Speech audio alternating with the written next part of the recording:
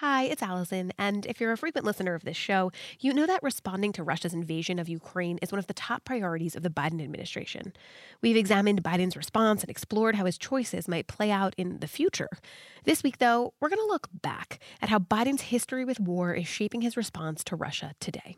And for that, Can He Do That producer Arjun Singh is going to take the reins. You may remember him from our series we did in the fall about Biden's history with the war in Afghanistan. All right, here's the show. It's been almost 2 months since Russian President Vladimir Putin invaded the Eastern European country of Ukraine. It was a move that the U.S. had been warning was coming for months, and was immediately met with a swift response from President Biden. We've shared declassified evidence about Russia's plans and cyber attacks and false pretexts so that there could be no confusion or cover-up about what Putin was doing. Putin is the aggressor. Putin chose this war, and now he and his country will bear the consequences. Today, The invasion is one of the strongest tests of Biden's foreign policy promises, that he will restore America's standing abroad, and that the U.S. would lead the fight against authoritarian aggression around the world. But amidst this crisis in Ukraine, Biden's goals have proven challenging. And that's in part because this is the same president whose unwavering commitment to get the U.S. out of military conflicts led to a very messy withdrawal from Afghanistan last year. A withdrawal that for many challenged their faith that Biden could be an effective world leader.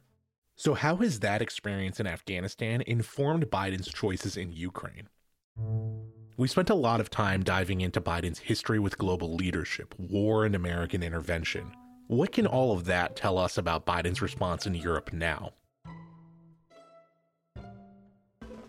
This is Can He Do That? I'm Arjun Singh, and on this episode, we bring you an epilogue of sorts to our earlier series on Biden and the withdrawal from Afghanistan.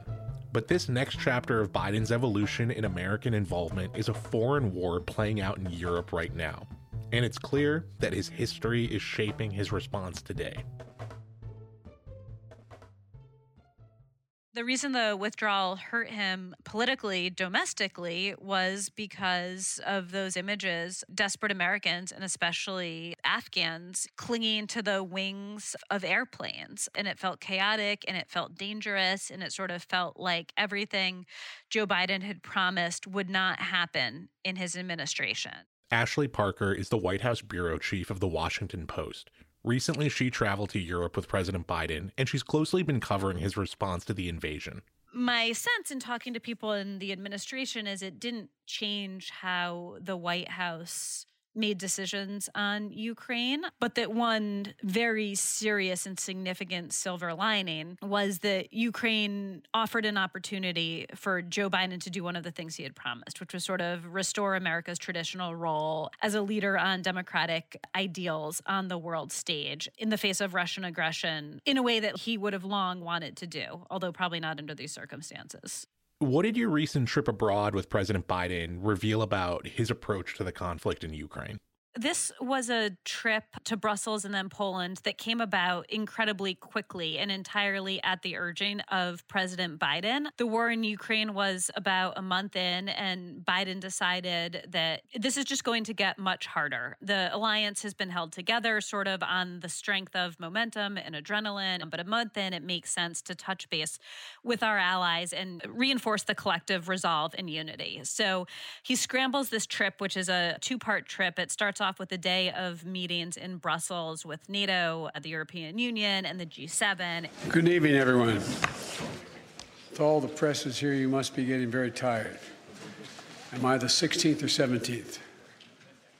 And then while Biden is traveling, it became clear pretty quickly he was going to want to do a second stop. Poland was, of course, an obvious choice because Poland is the country that borders Ukraine, is the country that has taken in the majority of the Ukrainian refugees, that is under a lot of pressure from sort of all sides, from the West to stand up to Russia, and then, of course, from Russia. And so it was a country that absolutely made sense to visit. What it will do, it will reinforce my commitment to have the United States make sure we are a major piece of dealing with the relocation of all those folks, as well as humanitarian assistance needed. And how did Biden himself seem during this trip? Was he upbeat? Did he seem like he wanted to be there?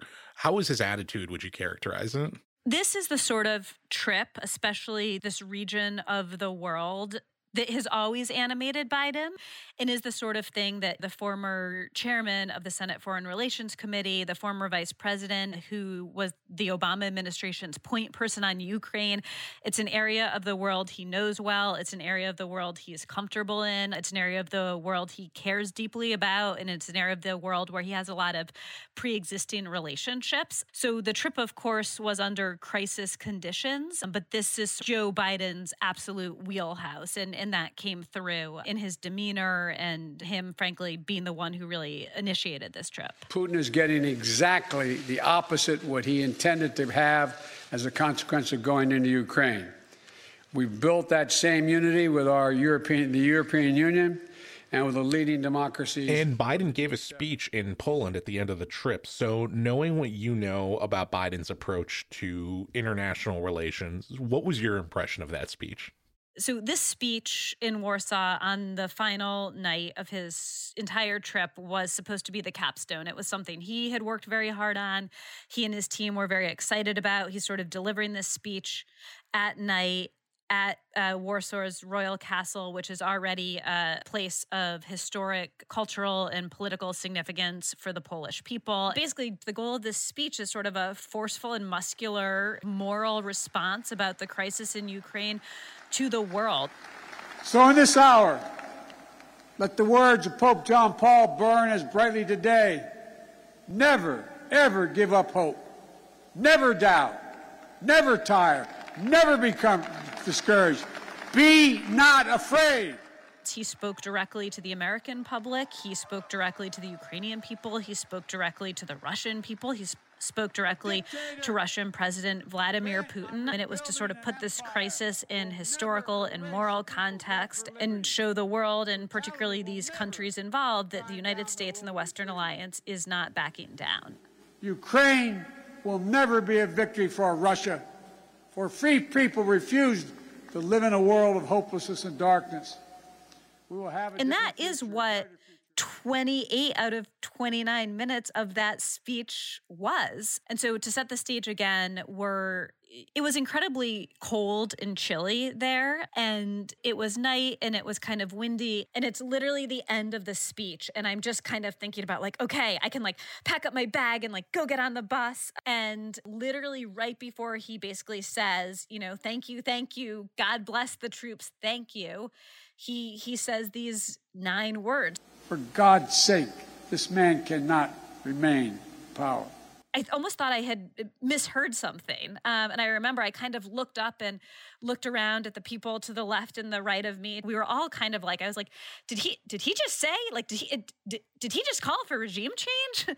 Immediately, I emailed the White House to say, did he mean to say this? Is this what he was saying with these remarks? And we all kind of collectively all jumped up from our seats and went looking for any White House aide we could find to say, hey, did you just hear what we heard?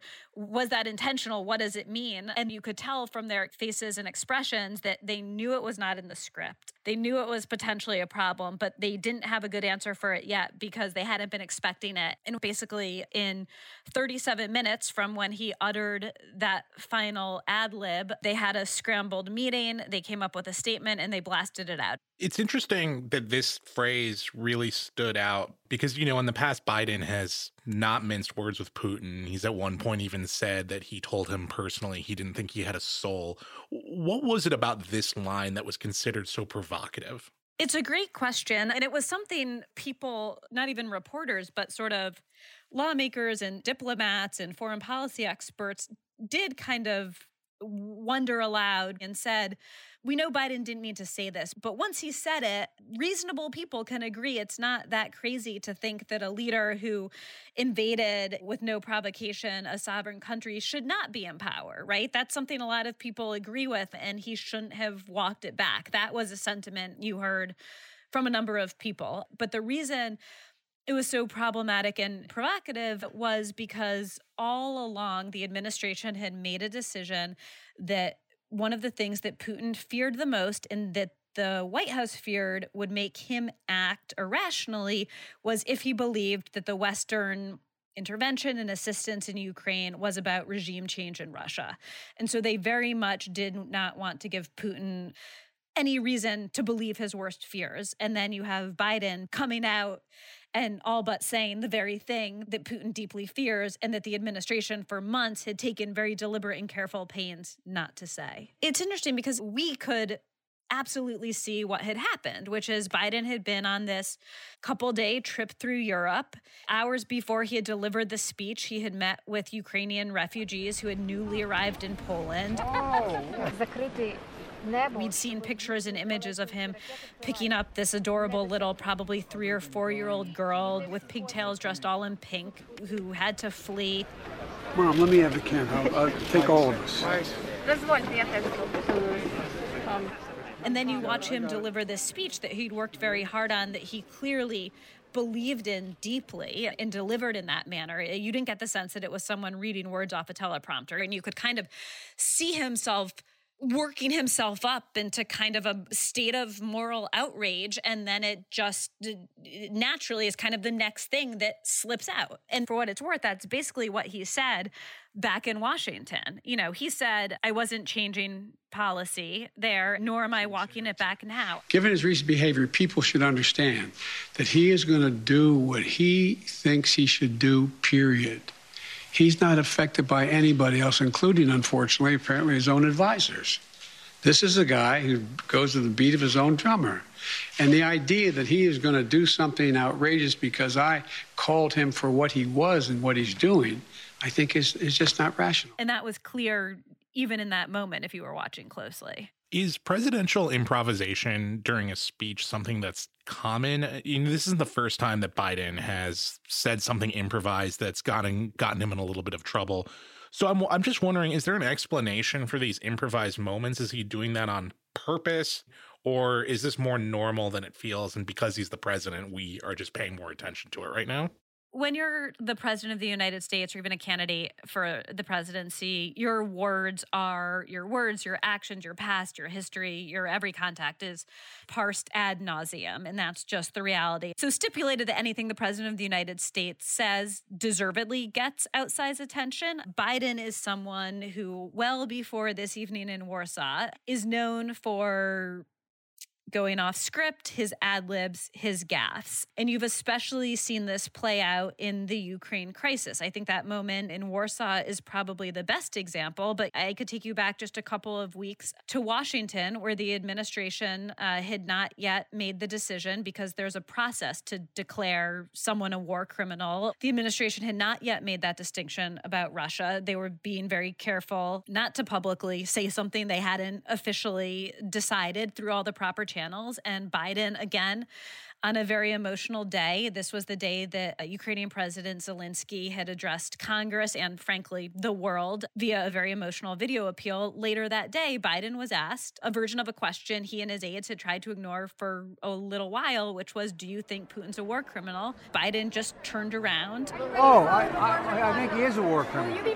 And that's another example of, you know, Biden sort of going off script and ad-libbing and getting ahead of his team. But especially on this issue, it follows a very familiar pattern of him saying something that he deeply believes that is coming from a place of sort of emotion and moral outrage.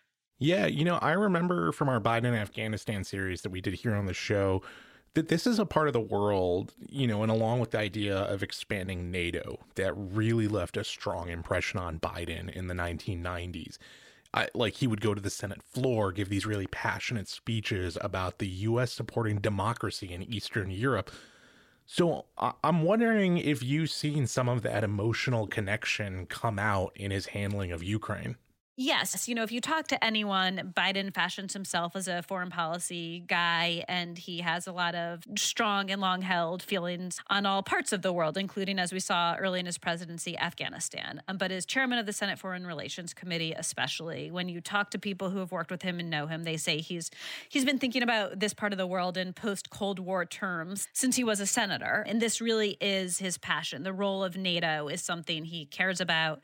and feels deeply and understands well. And in Ukraine in particular, he, as President Obama's vice president, was given the Ukraine portfolio. And while he was vice president, he made 6 trips to the region. That's a lot of trips. He knows the people. If you read his memoir that he wrote in 2017, he devotes the epilogue almost exclusively to talking about his work in Ukraine in a speech he gave as vice president in 2015 to the Rada, which is Ukrainians' parliament. Let me be crystal clear. The United States does not, will not, never will recognize Russia's attempt to annex to Crimea. And that's what he believes, and that's what he feels. And it's deeply held and a very passionate issue for him. For someone like Biden, who has a lot of knowledge on these issues, a lot of experience, what is his relationship like with the staff who advise him on foreign policy? And do we know who the people who he really leans on in this area are? It's a good question. I mean, in many ways, it's a lot of the usual suspects you would imagine in his administration. Obviously, Tony Blinken, the Secretary of State, who has been described as basically like a son to him. Jake Sullivan, the National Security Advisor, are both big players. And then, you know, on some of these issues, there are areas where he's very much deferred to his military advisors, the intelligence community. There were some decisions he made very early on to do something that really hasn't been done before, which is to begin declassifying intelligence and sharing it both privately with allies and publicly with the world. And that's something that he signed off on, and he was the final decision. But you know, he would not have done without close consultation with the intelligence community. So those are also communities where he's getting a lot of input from. When he served in the Obama administration, Biden was the one who Obama valued as kind of going against his grain. Would you say on these foreign policy issues, is there a voice that we know of who really acts as the contrarian, the one who pushes back against Biden, someone who Biden knows will likely have a different opinion than him, but he embraces that? Or are they generally all in lockstep with each other? That is a great question, because a lot of these people who he trusts and he respects are longtime employees of his. They've worked for him in a range of different capacities when he was a senator, when he was a chairman on different committees, when he was in the vice presidency. The White House has stood up these Tiger teams, which kind of go through and do contingency planning of what is the worst case scenario. What is the second worst case scenario? What is the third worst case scenario? And if this happens, how do we respond? And if we respond this way, what are the 4 or 5 ways Putin could respond? So it's not that he's not getting or hearing a range of different options and scenarios and viewpoints, but there may not be someone who can push back quite as forcefully as he could to Obama. And I think the other thing that very much informs this, and it was more acute on Afghanistan, but is that Biden was often contrarian to Obama on foreign policy, but he wasn't contrarian just for the sake of being contrarian. He was contrarian because that's what he deeply felt and believed. And so the way it was described on Afghanistan was that for 8 years, he sat in the Situation Room 6 inches to Obama's left or right and disagreed with the policy, always deferred to Obama when Obama made a decision. But he knew that if he had been in that chair, he knew what he would have done. So he gets elected, he's in that chair, and that's why he made such a swift and in many ways controversial decision on Afghanistan. Like he knew what he wanted to do. He didn't need any more input or debate or discussion. He'd known for 8 years. On Ukraine, it's certainly not as acute, but you see a little bit of that. When he was Obama's vice president, Biden internally was arguing to be more aggressive in terms of arming the Ukrainians with lethal assistance and with Javelin missiles. And a lot of people in the administration felt that way. And the Obama himself ultimately decided it would be viewed as too provocative and escalatory with Russia, and he felt it was more of Europe's problem, and it just wasn't a step he was willing to take. Well, now we have sent thousands of javelins to Ukraine under President Biden. So you are getting to see on certain foreign policy instances him implement sort of the beliefs and policies he would have done as vice president if only he had been president. Where in this crisis have you seen uniquely Joe Biden moments? And how would you say Biden's left his imprint on the way Ukraine has happened? It's a great question. And I think broadly, it's kind of what we've discussed. His approach has been very deliberate and strategic and yet also impulsive in many key moments. And so it's sort of that balance between methodically and deliberately deciding we have to get NATO together and calling a meeting and going in there with very clear goals of who he wanted to meet with and what he wanted to talk about and what sorts of things they wanted to announce. And then going out and saying something like he did about how Putin can't be in power. And he's left his imprint sort of in these ways, both intentional and unintentional, and in ways that have complicated the process and really helped it along. I think you see his imprint in the fact that, Joe Biden, the president of the United States, decided the allies need to meet in person. And they all said, Joe Biden said, let's meet at NATO. And we all said, great, we'll see you there. Joe Biden is someone who, unlike his predecessor, believes strongly in the NATO alliance and also believes strongly in personal diplomacy, and also has sort of the relationship and the clout and the respect that he could call up all of these people and get them on the phone whenever he needed to push them to do big and hard things, often quite successfully. Ashley, thank you so much for your time. Thank you.